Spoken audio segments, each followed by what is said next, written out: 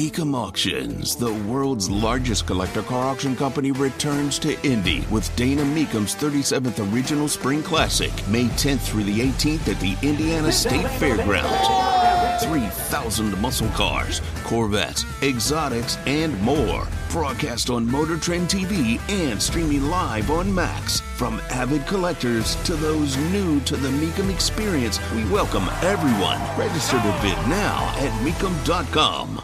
So we got all these callers waiting, but well, hold on a minute. If you're from Center Grove, you get preferential treatment around here on the Andy Moore Automotive Group hotline.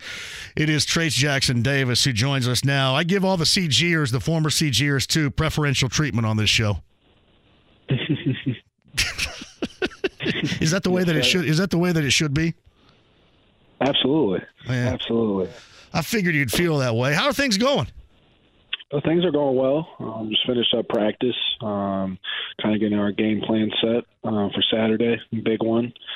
And we just got to lock in and be focused and ready. I can imagine that this place is automatically going to be rocking at 4 o'clock on Saturday, before that even. And I know that it's important for you, Trace, to be juiced up, and you're going to get a lot of juice from that crowd. But you have to be careful not to let that overflow, not to get too fired up in preparation for this rivalry matchup Saturday. No, absolutely. Coach Woodson is big on that. Just kind of keeping that intensity bottled up because, obviously we're ready to play right now, but we still got a lot of things that we got to go over. They're a really, really good team with a lot of different actions. So just focusing and locking in. I know my teammates feel the same way, and so. Yeah, we'll get to more of that coming up in a minute. I want to double back to Tuesday night in College Park, Maryland. What did you gather from watching the film of that game? And I know it was disappointing. 5-game win streak at hand. That was snapped on Tuesday night. But some of the reasons that you saw on tape again, some of the things you have to correct that led to that loss. I think the biggest things that we had to correct were obviously they didn't shoot that well from the floor, which gave us a chance, but with the zone that they did and the double teams that were coming really quickly, a lot of teams have been waiting. So just things like that we need to adjust on the offensive end. I mean, we still had a chance, obviously fouling as well. So Trace Jackson Davis with us. Hey, defensively, when a team handles you with a direct double team, is that more difficult to deal with? Maybe difficult's the wrong word. More challenging to deal with, or is it more challenging when somebody kind of comes halfway and then kind of adds a late double to you? I feel like I can handle both of them. I feel like, but in the past few weeks, it's been more of teams have been waiting and then coming, and so it gave me more time to make a decision. But we practiced a lot in practice today with the quick double and just how I need to make my decisions quicker, or catch it deeper and stuff of that nature. And so we got it figured out and hopefully squared away just in case that happens again. He is Trace Jackson Davis of IU Purdue coming up at 4 o'clock on Saturday. This is something I gathered. I'll go back to the Michigan State game. I thought you guys offensively, especially ball side, when you were posting a ball side and Tamar was on the same side and there was a quick double at you, you kicked that out and he was knocking down those open looks. I think if you can find somebody, whether it's Tamar Bates or Trey or anybody that can do that, that takes this offense to an absolute different level. No, absolutely. We got 4 guys that are shooting above 40% from three, and so just being able to have guys like that, it spaces the floor so well. Our team becomes very dangerous, especially when everyone's hitting shots. So I love passing the ball. I love passing to my teammates, and so just getting them their shots and just building their confidence is big for me. Hey, Trace, I know you put together goals and thoughts in your head going into a season about what you're wanting to accomplish as a team, and I'm sure individually. 19.5 and over 11 boards per game, is that in the neighborhood, the ballpark that you expected from yourself going into the season? Yeah, I think the biggest thing for me was just be better than I was last year, and obviously I've succeeded that so far, especially with assist and blocks as well. I think I've done a good job on the defensive end of the floor, but there's still a lot of season left, and so I just got to continue to build.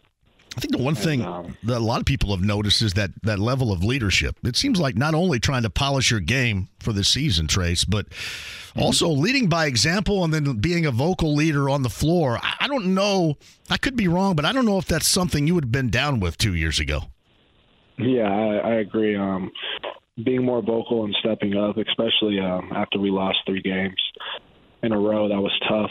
But I told our guys we just got to stay with it. We're going to break through, and then we did against Wisconsin, and kind of just kept building from there. Obviously, Maryland was a letdown, but you can't get too low, and we still got another game, a big one. And so if we can get that one, we're right back on track where we need to be. He is Trace Jackson Davis of IU. He's via the Andy Moore Automotive Group hotline. I mentioned 4 o'clock coming up on Saturday. Pregame coverage downstairs, 93 WIBC. With Don Fisher and the gang, the pregame show starts at 3 o'clock from Bloomington. You don't have to give away the game plan at all here, but if you want to, you can. Anyway, you don't have to. Defensively, how much do you plan on checking Purdue's Zach Edey, or is this something you cannot talk about? Is this double secrecy going on here? I don't really think it's a secret. Obviously, he's a great player. That their offense flows through him. We're going to throw a lot of different combinations at him, so we just got to play him, and whatever works. If we find something that works, we just got to stick with it. So, what's your impression on his game and how it has evolved from where it is now compared to last year? Just from the difference between last year, I think the biggest thing for him, he always was able to do this, but sharing minutes with Travion, who's also a great player, just kind of foreshadow, or like it was kind of shadowed of what he could actually become, and just him playing 30 plus minutes a game for how big he is actually incredible. His motor is very high, and he's got very, very good touch around the rim. I mean, he's put a lot of focus in his left hand, which is big. Being able to go over both shoulders at that size is huge, and he's got great footwork as well. So the plan for you, are you preparing for them to bring the double early and often Saturday defensively? Yeah, I think every time we played them, they've doubled me, so that's what I'm planning and expecting them to do this time as well. Where your team is right now, is this what you expected? Where are you with this team? I know coming off a disappointing loss, it kind of skews your viewpoint just a little bit, but where you are with this team right now, considering where you thought you were going to be and maybe even Trace want to be at this point? Obviously, bearing injury, we are sight set on winning the Big Ten, but we just got to take it one game at a time. So I'm actually very happy where we are right now, especially after losing 3 games, being able to battle back and win 5 straight. Then the Maryland game kind of upsetting, but again, you can't get too high, too low. And so I'm happy where we are, but obviously we just got to keep building as a team, and we got to just keep playing for each other. Trace, we were talking earlier about you evolving as a vocal leader both on and off the floor. What do you share with Jalen Hood-Schifino, who hasn't been through this collegially before, coming off an offensive game like Tuesday night? I basically just told him to wash it. Just get all of that out of your head. We got another one coming up. A lot of people forget that he's a freshman, and he's been playing huge for us. He's our second best player, and so just him just being confident, especially probably the biggest game of the year coming up, it's huge for him. And so that's basically what I told him is that, hey, we need you. We're going to need you Saturday, and I know you're probably mad about how you performed against Maryland, but at the same time, we got to flush it. We got another one coming, so.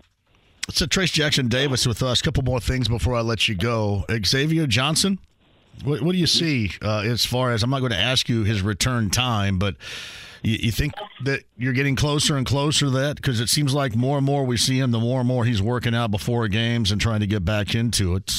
Getting closer and closer here?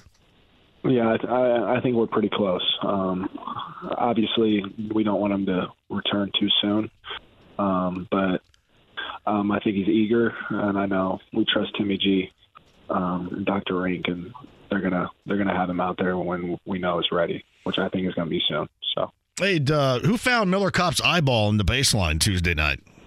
My goodness, that thing was that was nasty right there. Yeah, I don't know which player it was. I don't think it was really intentional.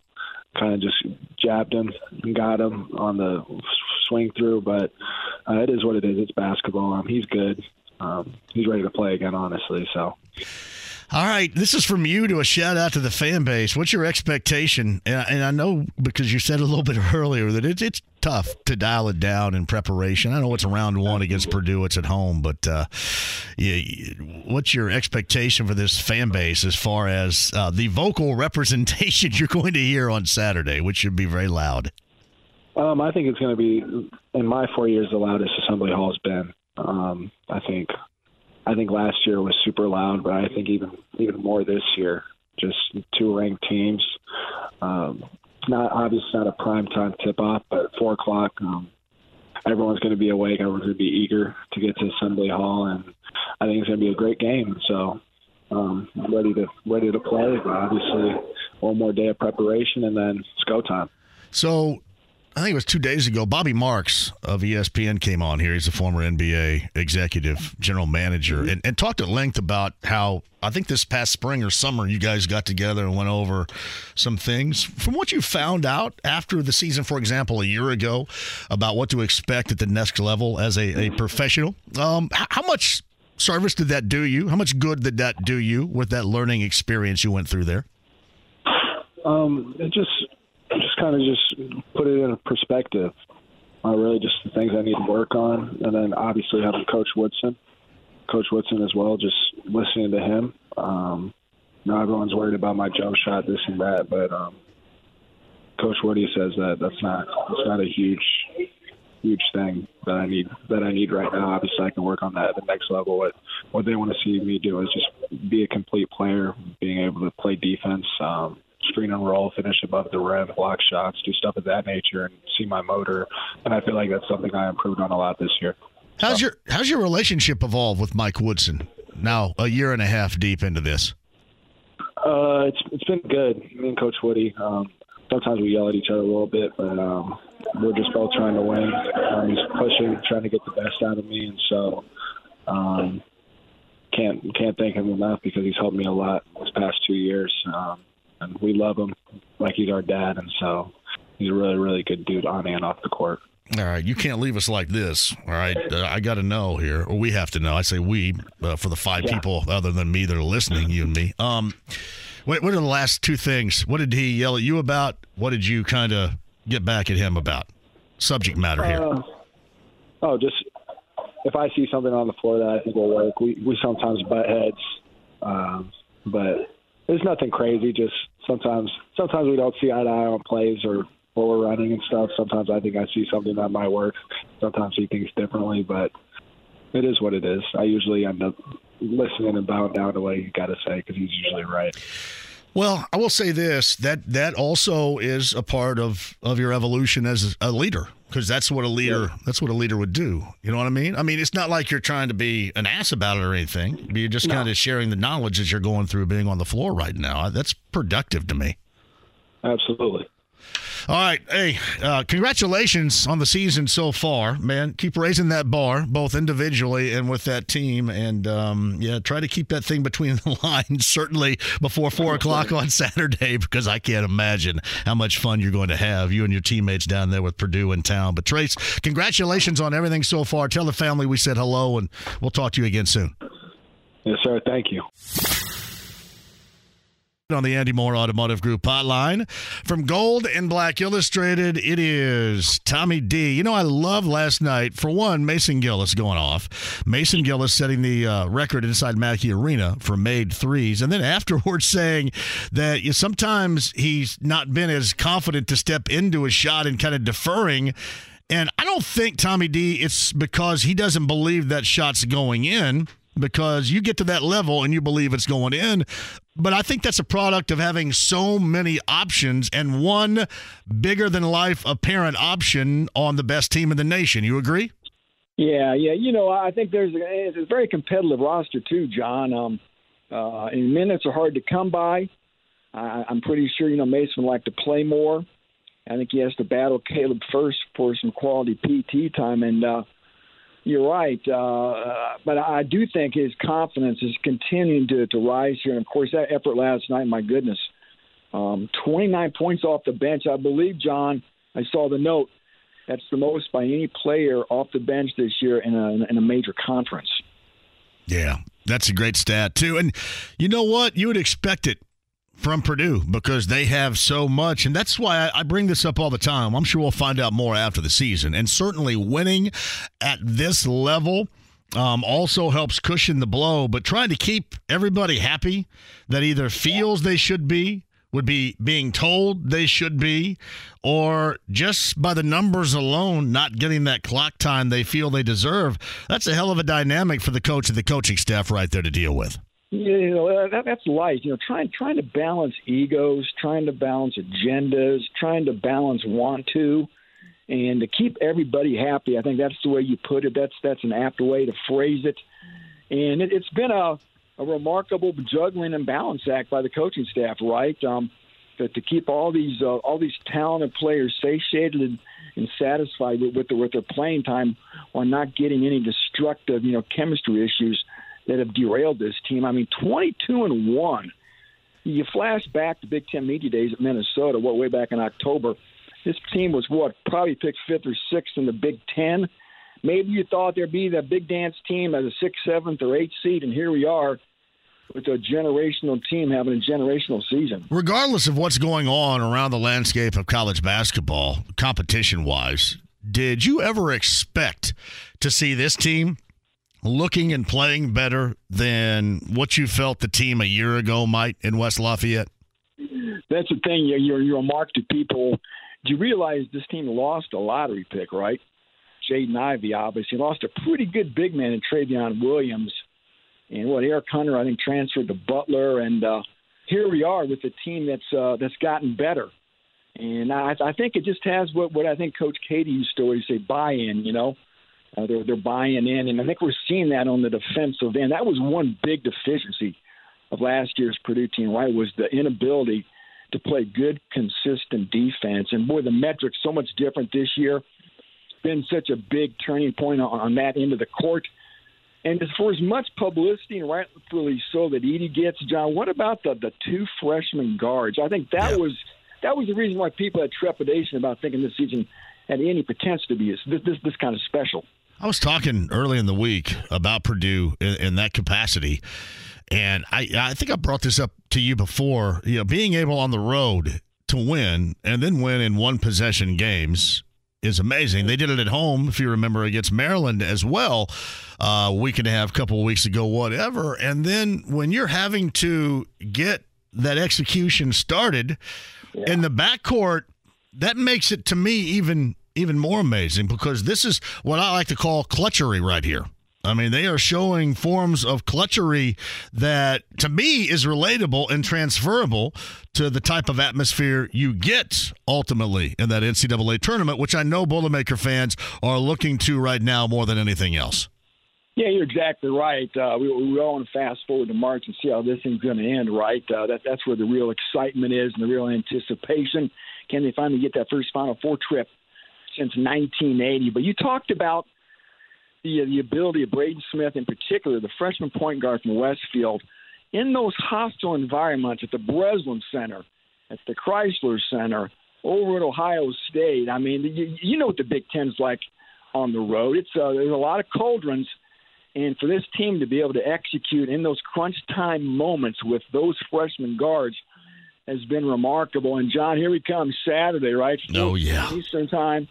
Monroe County, that's going to be the ultimate test, I think. Going into that den against that Indiana team, it's going to be a real test of everybody on that Purdue roster, obviously. It's a Tom Dienhart of Golden Black Illustrated on the Andy Moore Automotive Group hotline. Let's talk a little bit about that game. I was talking to Dane Fife yesterday, and I guess, honestly, off the jump, felt that maybe we wouldn't see at the top of that game Edey and Trace matching up against one another. Will we see that, in your opinion? Now, I'm not suggesting we wouldn't see it over the course of the game, but at the beginning of the game, I kind of wondered if that would be the matchup. But is that what we're going to see, you think? I would think so. Probably maybe a mixture of stuff, but why not? I mean, obviously, Edey's going to have to be a big focal point here. It will be interesting to see. I'd like your thoughts still on how you think Indiana will try to defend Edey. How often maybe they're going to double on him and see if Purdue can continue to hit outside shots, especially in that environment down there. So that's going to be sort of fascinating to me. Well, I mean, you can't have Trace getting in foul difficulties at all. I mean, that just can't happen because the margin for error with this IU team certainly is going to be slight even at home. So I think you kind of have to handle the one-on-one experience he might gather against Edey as delicately as possible. Yeah, I think I would start out like that and see what my foul situation is. If he gets a quick foul, maybe change things up. So, yeah, that's going to be very interesting to see how that is approached by that IU staff. But, again, it's going to be a good test for those freshmen. And you know what? This is the kind of game where we do focus on the big guys, the stars.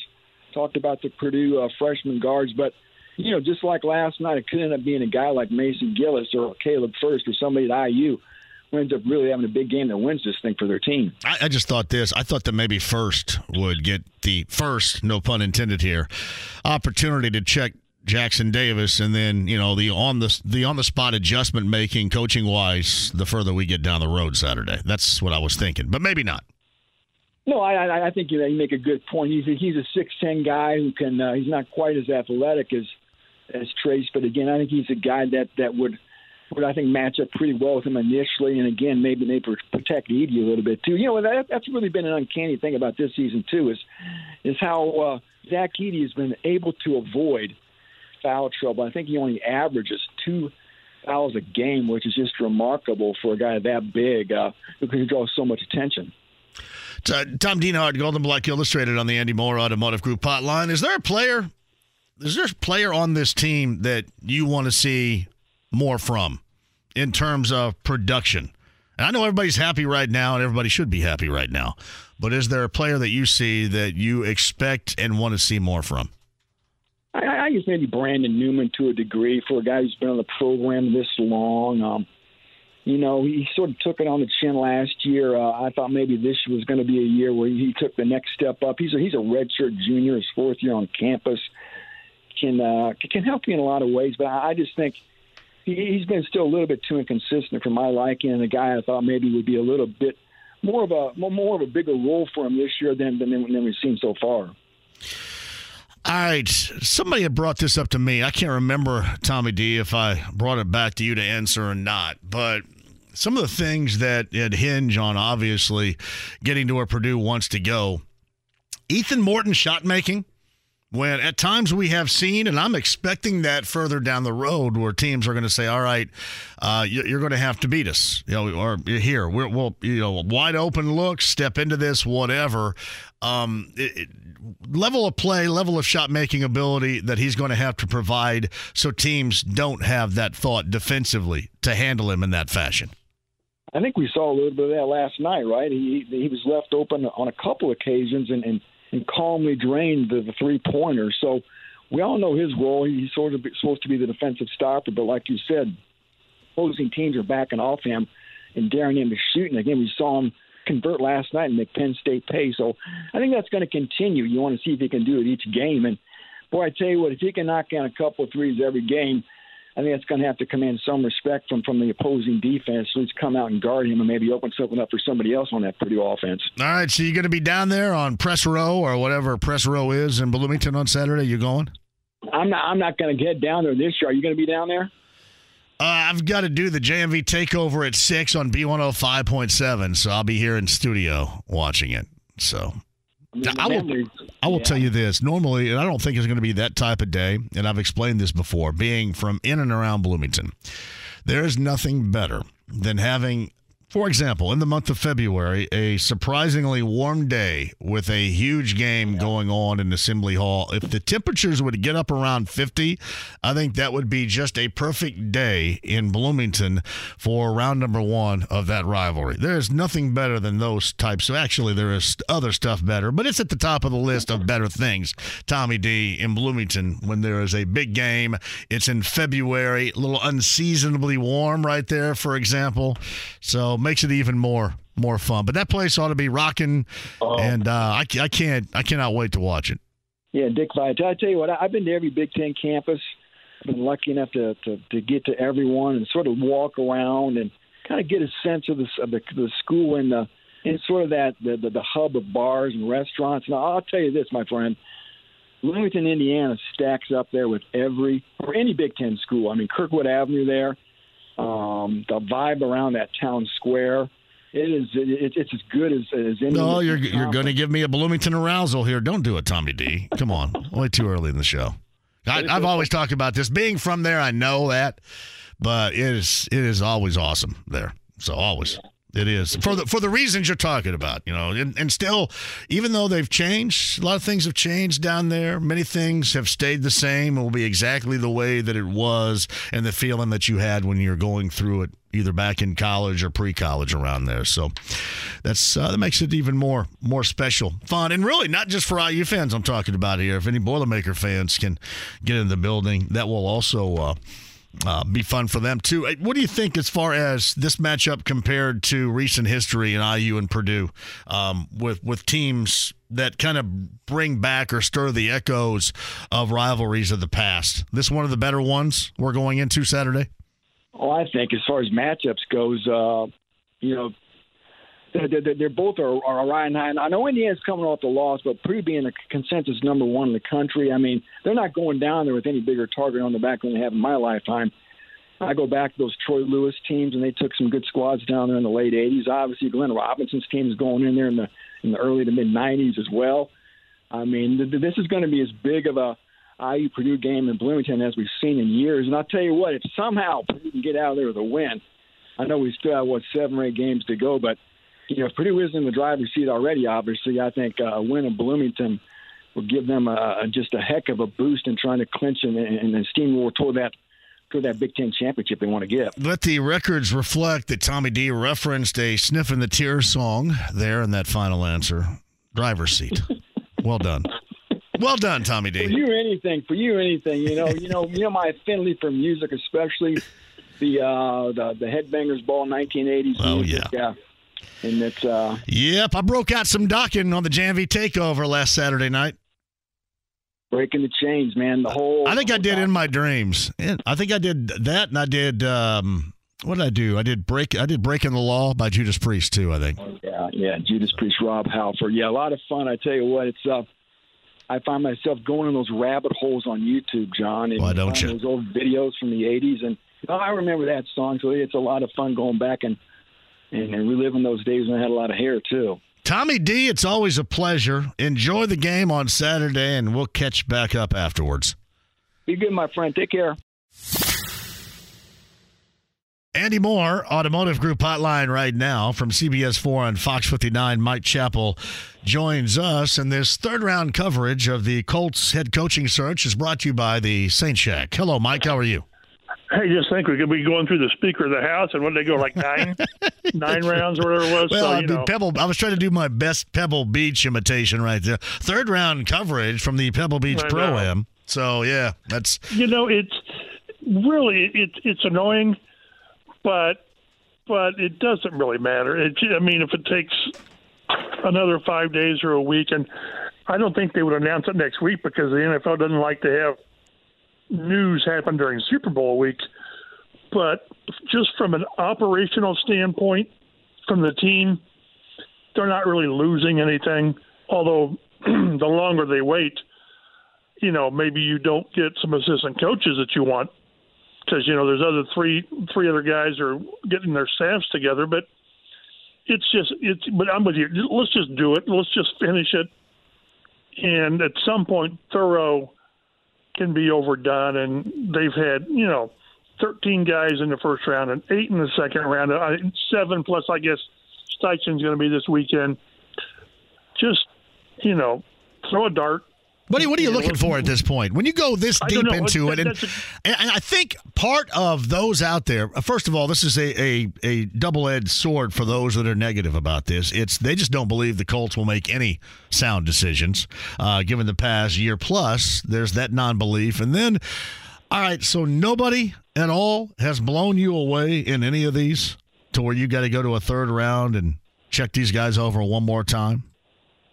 What I kind of compare it to is with the Hall of Fame selection committee, I had to present Edgerrin 4 times or 5 times before he got in. And I'm on number 4 with Reggie. And on the third or fourth one, there's simply, not on all of them, there's simply no new material. Edgerrin didn't rush for more yards in those years, and Reggie didn't do all this.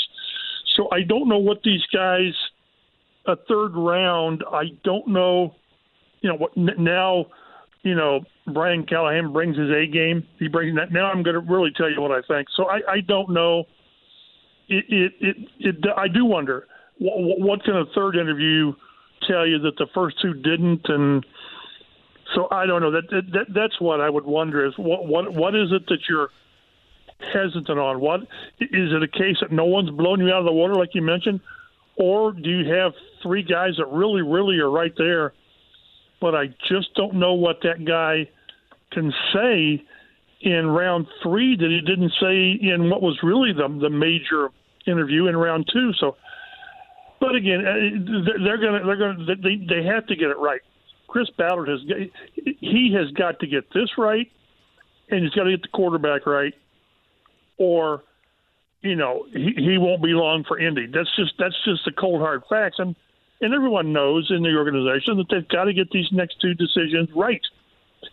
So, as much as we wanted to get it over with, just so we can move on, I guess they're trying to be as thorough as humanly possible, but I just don't know what you need to hear again from these guys. I don't know. Mike Chappell of CBS 4 and Fox 59, the Colts coaching search and more with us via the Andy Moore Automotive Group hotline. And Mike, something else that is unique to this particular process so far regarding the length, but also compared to the last time out they were searching for a coach, and when everything went haywire on the 11th hour with Josh McDaniels, and then informationally the entire ship sprung a leak. If you remember back then, I mean, it was just coming out in just gallons, informationally speaking, back then. But this thing has been as tight-lipped as I can remember around here. How about you? Yeah, it's certainly locally.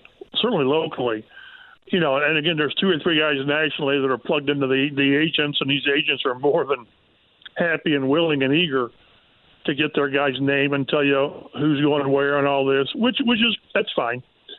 But yeah, that's one thing that I think is a little bit different. Is they've really locally kept.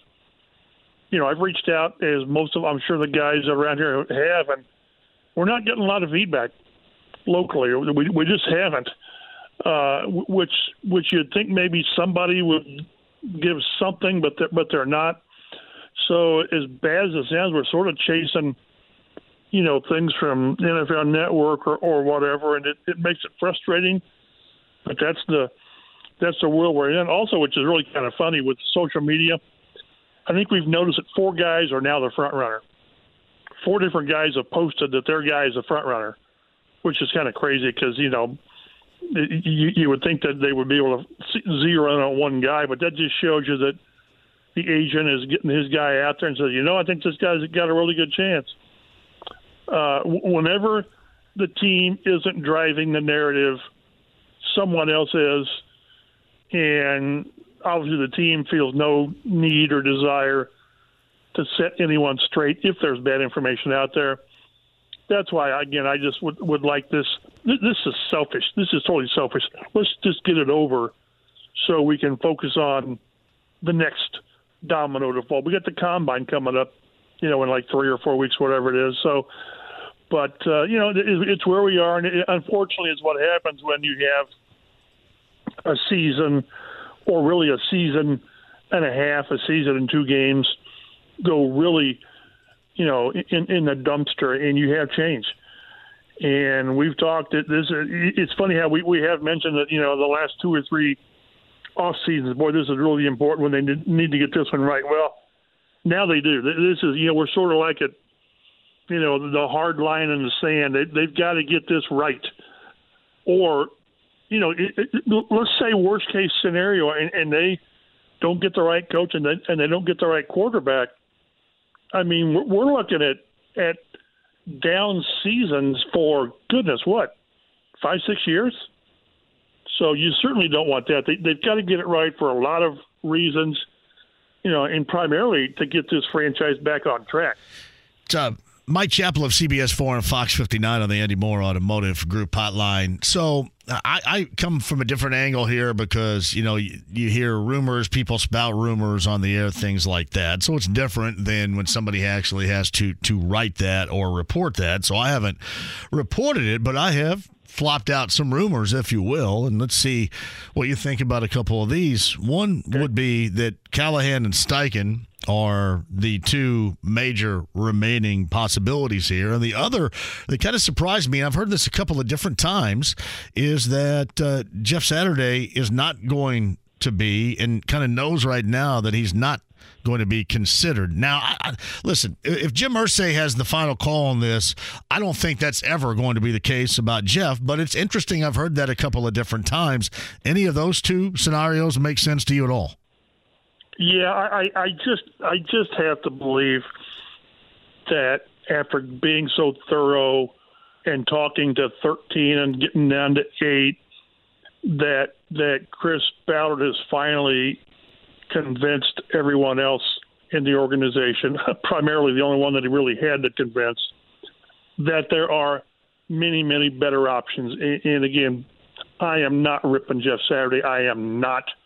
I'm just saying that when you line people up, that it will be really hard, as we've talked, for them to go with a guy who's had 8 games as a legitimate coach. So, and I also heard that the guy from New York that covers the Giants in some form and said he heard that Wink Martindale was a front runner. Okay, whatever. But I think we talked about this last week, and I know we did on our podcast with Fox 59 and CBS 4. To me, it just needs to be an offense. It needs to be one of those coordinators. It just does. You've got so much, hinging on getting the quarterback right and getting this offense fixed, because doggone it is an offense-driven league. It just is. And the coordinator you bring in will have the most influence on your quarterback, without question. And if you go with one of the other guys, a special teams guy or a defensive coach, then he's got to bring in a coordinator to be the guy. I just think that's too many links that you have to hit on. So the two coordinators just make sense. That they've proven with young quarterbacks that they can get the most out of them. Again, with this, it's got really good talent around him too. Let's keep that in mind. But I just think it lessens a lot of risks, inherent risks, if you go with a proven coordinator. That's why, to me, those two make the most sense. Yeah, see, I'd always wanted somebody with experience. Yeah, I thought it was going to be somebody with experience. Even like a Dan Quinn or Morris? Well, yeah, and I'll be honest with you, Mike, from what you hear, and I bring this up all the time, there are a couple of reasons why Jim Irsay hired Jeff Saturday. One was because he believed him in as a coach. The other was he trusted him and he wanted some intel. And we know that. And you had heard this as well as I did. We've talked about it before, that there was a soft and sliding nature going on with that team that was going down, certainly at the end of the Frank Reich tenure. And the way things had been going at the time, if that was the case, it seems like that maybe this team, that locker room of those players that are still going to be around, that have been here, needed something like that more than they would a first-timer right here. I never would have thought that would have been the case until some things started to pop about how things were a little light, softish, and sliding there toward the end of the Reich era. Yeah, and I got to admit, I was surprised when that came to light, just because I of all things, I thought Frank would never lose the locker room or lose control of that. But from things you hear with guys missing, being late for meetings and guys missing bed checks and all this, and then one of the most damning quotes that Chris gave us last month when we talked was how the team lost its competitive confidence, that when you got in tight games or tight situations, it sort of melted down. Well, that's a huge indictment of your team, of your culture. There's no doubt. If you ever had a culture. So, that's where I was slightly on board with you about a Dan Quinn who could maybe come in here and really, whip things into shape, I suppose. But at the same time, if you don't get the quarterback right and you don't get the guy in here to can build the quarterback, then what have you got? And if they believe that the culture is that bad in that locker room, then it's going to be on everybody, whether it's the new head coach who's never been a head coach or Raheem Morris who's been there before and has learned from his mistakes or whatever didn't go right.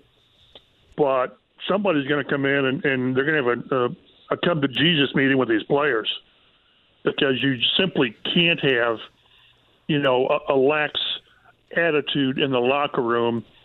And it's hard for me to understand how players in any situation can get comfortable, I guess, if that's the right word. I don't know.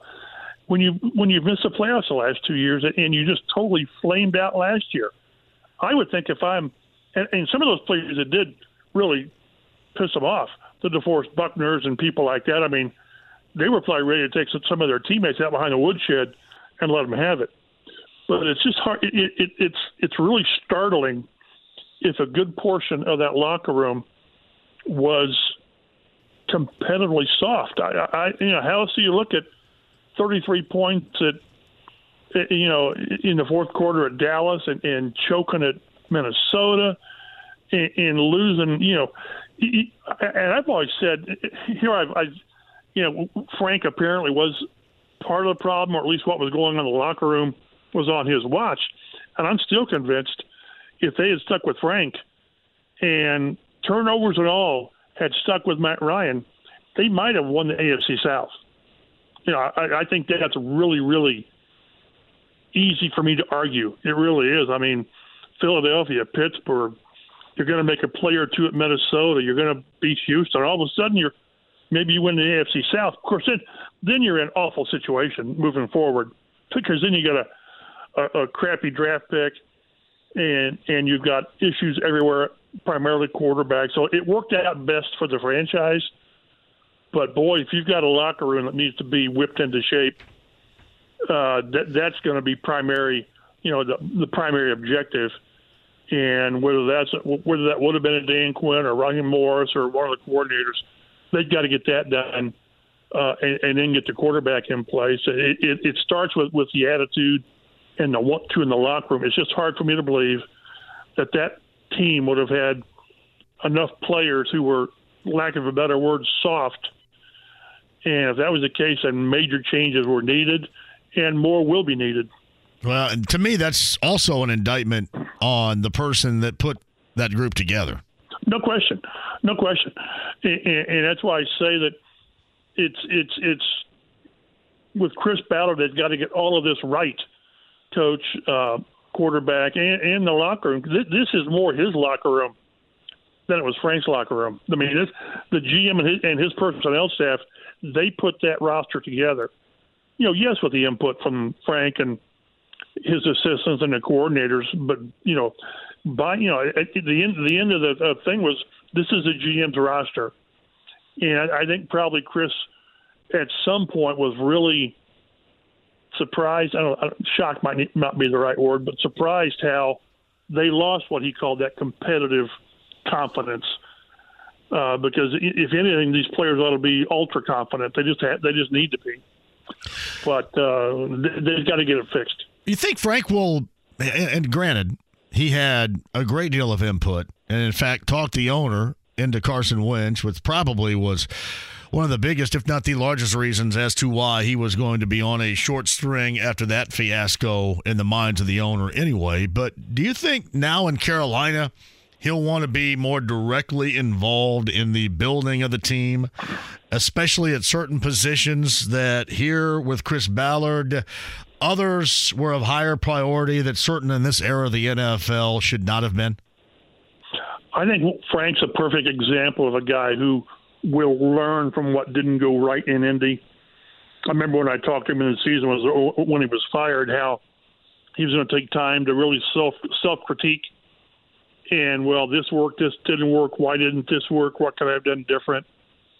So I don't think he aspires to be a coach/GM, but he may want to have a stronger voice in this is what we need to do, and this is why. I saw he's already saying that they need to be not necessarily a run-first team, but a run-heavy team, because that's, even in today's past NFL, you need to run the ball. So it's obvious that Frank hasn't moved off of that yet.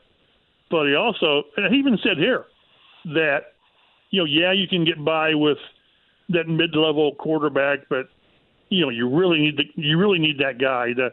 You're not going to get the Mahomes or the Burrows or Hurts or Herberts or people like that, but you need to have that next level guy to really do special things. But it'd be curious to see what influence he wants to have. I still think he doesn't want to have that, wear those two hats of coach, GM, or have that much influence with the GM. But I think he's going to say, I learned from what didn't work, so kind of trust me on this, on some things. But I think Frank's pretty set into how he likes to do things. So Mike Chappell of CBS 4 and Fox 59, you mentioned, and accurately so, the NFL in Super Bowl week does not like to have that altered at all with any other so-called NFL breaking news. I'm curious, you think we may see something slip and find something out this weekend? Oh, it'll slip. If they reach agreement with Steichen, or you could hire Callahan tomorrow or Sunday as far as that goes. I just don't think the NFL wants something Tuesday, Wednesday, Thursday to take some of the luster off the Super Bowl.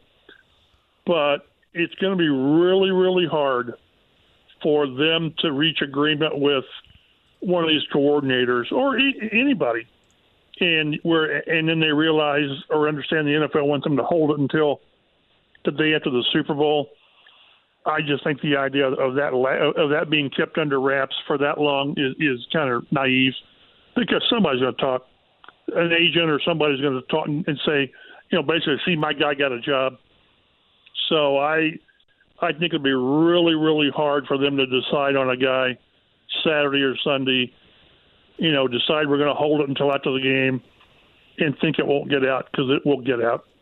I'm just kind of wondering, because you asked me last week if I thought something was going to be done by today, and I honestly thought that something would have, and one of the reasons why would have been the upcoming, Super Bowl week that you're going to get into, which in terms of thinking when this thing is going to break or drop, I can just imagine, like, we're sitting around watching IU Purdue tomorrow or something like that, and then all of a sudden, boom. I'm going to put out there just a memo to Chip Irsay and Chris Ballard. Just give us that 2.5-hour window, would you please, to where we can sit and watch what should be a great game without worrying that something's going to come up. And, one thing that maybe has pushed things back a little bit, is I think I heard on NFL Network that they've not talked to Steichen for the second time. It's supposed to be tomorrow or Saturday. So maybe that's delaying things a little bit. I don't know. Maybe they talked to him in his second extensive interview, and they say, man, this is the guy. This is who we want. And then they've got to, if that's the case, then don't have a third round of interviews. Just it's on some level, it's disrespectful from the other people. So if you come away with the Philly interview and you just know this is a guy, then just sort of, if you want to announce it, fine. It's not quite Super Bowl week yet. Of course, then that would mess up our IU Purdue game. I would almost be willing to do that. If it was to name a coach, I don't know. But I do think that maybe the Steichen thing, not talking to him yet, maybe that has delayed things a little. I don't know. But going back to what you originally said, outside of him, what else do you want to hear now? What was the Aaron Glenn last-minute thing? I don't know. I don't know. I don't know. I never anticipated, probably like a lot of guys, that there would be 8-second interviews. I just think that's kind of, what if you were one of the 5 guys that didn't get a second interview? And I realize a couple of them, Quinn and Ben Johnson, pulled their names out. But, boy, the other 3 guys, you're thinking, what about me? You're standing there kind of looking around. But, again, bottom line is to being thorough, but also what we said is, what outside of the Philly guy, what can you possibly glean from a third interview? I don't know.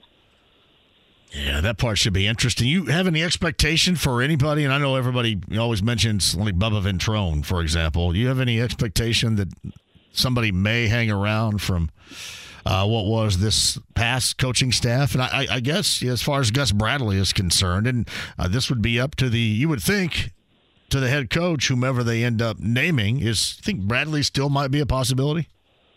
I guess, but again, that new coach wants to bring his own people, and we've seen that all over the place. Didn't Sirianni kind of take a boatload of Colts assistants with him to Philly? He did. I've seen a couple of guys that Frank have named. Deuce Staley, is he going to be running backs coach? He was in Detroit, right? And I think a couple other guys. I was surprised that he hasn't taken Bubba. I think he somebody mentioned that he's sticking with Carolina special teams guy because I know Frank really was high on Bubba. So I don't know. I would tend to think very few guys will be back because that new coach just as he should. He should want to bring his own people in here. And like I said, that's the only thing that if you let this thing go past the Super Bowl is a lot of those coaches that he might want, they can't wait around. If he says, "Oh, I'm going to bring this guy in as my coordinator, this guy is my defensive coordinator, and if I get the job," so then he tells those guys, "Well, hey, if I get the job, I want you." Well, can they wait 10 days or 2 weeks if they have another offer? Probably not, because then what if he doesn't get the job? So that would be the only, to me, the major drawback is you might lose a coach or two, but I really thought Frank might take a few guys more with him, and he still might. These guys are still under contract with the Colts. If I'm not mistaken, most of them are. You normally sign a 2-year deal. Would Reggie come back here? I mean, I don't know. It's just what that new coach wants on his staff, and I don't think the Colts would be wise to bring in a new coach and say, "Oh, by the way, you're going to have these 3 guys sticking around on your staff." I don't think that would be wise. So you got to let that guy bring his new staff in as much as possible. If memory serves, when Ryan Grigson was fired, wasn't that on IU Purdue Day in Bloomington? Don't do that. I'm just thinking out loud. I thought it was. Quit thinking out loud. Sometimes you think too much. I don't know. I move from year to year, and whatever happened 2 years ago, 5 years ago, that's a lifetime ago. I'm trying to think. Blaming you if it happens. January of 2017. I thought that was. I remember it was an unusually warm Saturday. And I remember that I kind of got word of it, and I was like calling. I called Kravitz, and I said, "Hey, what you doing?" And he said, "I'm going down to Bloomington." So I'm assuming that I thought it was IU and Purdue down there that day. So maybe, but if that happens, I blame you because I hadn't thought about that. And if I find out, I'll call you and make sure you don't go to the IU Purdue game. You get to come back up here. No, I'm just joking. I'm not going down there anyway, but no, you at least brace me to see if I need to tape the game or if I can actually watch the game. No, yeah, surely not. Surely not. Also, they didn't listen to you either because IU flamed out in their play-in game. I remember you said it was a must-win because you wanted everything on the line on Saturday, and then they went down and. Wait a minute. I explained myself accurately and thoroughly yesterday. That was a must-win. It was a soft must-win. It wasn't one of these like the Colts Week 1 must-wins. Those are hard must-wins. And I will say my percentage is very low. The Colts percentage is very low when I tag them with a hard must-win situation. But I'm much better in terms of percentages when I tag a team with a soft must-win. So honestly, Tuesday night doesn't happen that very often when I tag a team like IU with a soft must-win. So, well, I wish they would have played better. It's funny. You how much better it looks like you play when you hit your shots. Yeah, well, when shots are dropping, anybody around Trace, really if Trace could just get any level of consistent offensive support, things would certainly be better for this team. I had him on a little bit earlier. Obviously he wasn't going to say anything like that. He still believes in his guys. But, man, when guys like Bates had that game against Michigan State, they look so much better, so much more cohesive offensively. And if he could just find somebody to consistently come along for the ride offensively, man, this team would be much different. I hope, and I don't think it's going to happen, I hope both he and Edey stay out of foul trouble and just play like, 34 minutes against each other. I'm going to see how I think that'd be a great thing, but one of them is going to get in foul trouble because that's what seems to happen in these games. I'd love to see, start to finish, these two guys on top of their games and carrying their team, although Purdue, they got 3 or 4 guys that when they're on, they're tough to beat. When those guys hit those shots outside, and I sound like a basketball guy now, they're going to be tough to beat. They really are. Well, and Mason Gillis last night setting that Mackey Arena record. He finished with 8 or 9, did he? I think it was 9. I think he had 20, 9 was the record for Mackey Arena. For Mackey Arena. I think he had 20. What did he have? 29 points overall. So what? 9 threes and 2 in there someplace else. And what's amazing about that is I loved what he said after the game. He said, sometimes I don't have. Maybe I should have more confidence in myself, and that's different because he has confidence in making it, but because he's not the main option and you have a super main option in Edey and so many around you, then, maybe you defer more times ultimately as an offensive player as you should just because of that.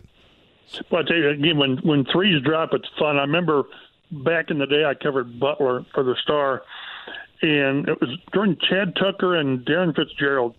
Fitzgerald was like 5 foot tall, unbelievable. But boy, he could shoot the three. There were games he'd have 8, 9, 10, and it was unconscious. Kind of like who was the Purdue guard, Carson Edwards. Yes. And you're thinking, holy crap! And when they're on, the game is totally different. And that's like again with IU, like any team, when you're hitting your threes, everything's easier. 3's better than 2, Mike. You know that. I mean, you may live in Beech Grove, but you know that to be true. There's no doubt. My Beech Grove, Ball State education, I do know that.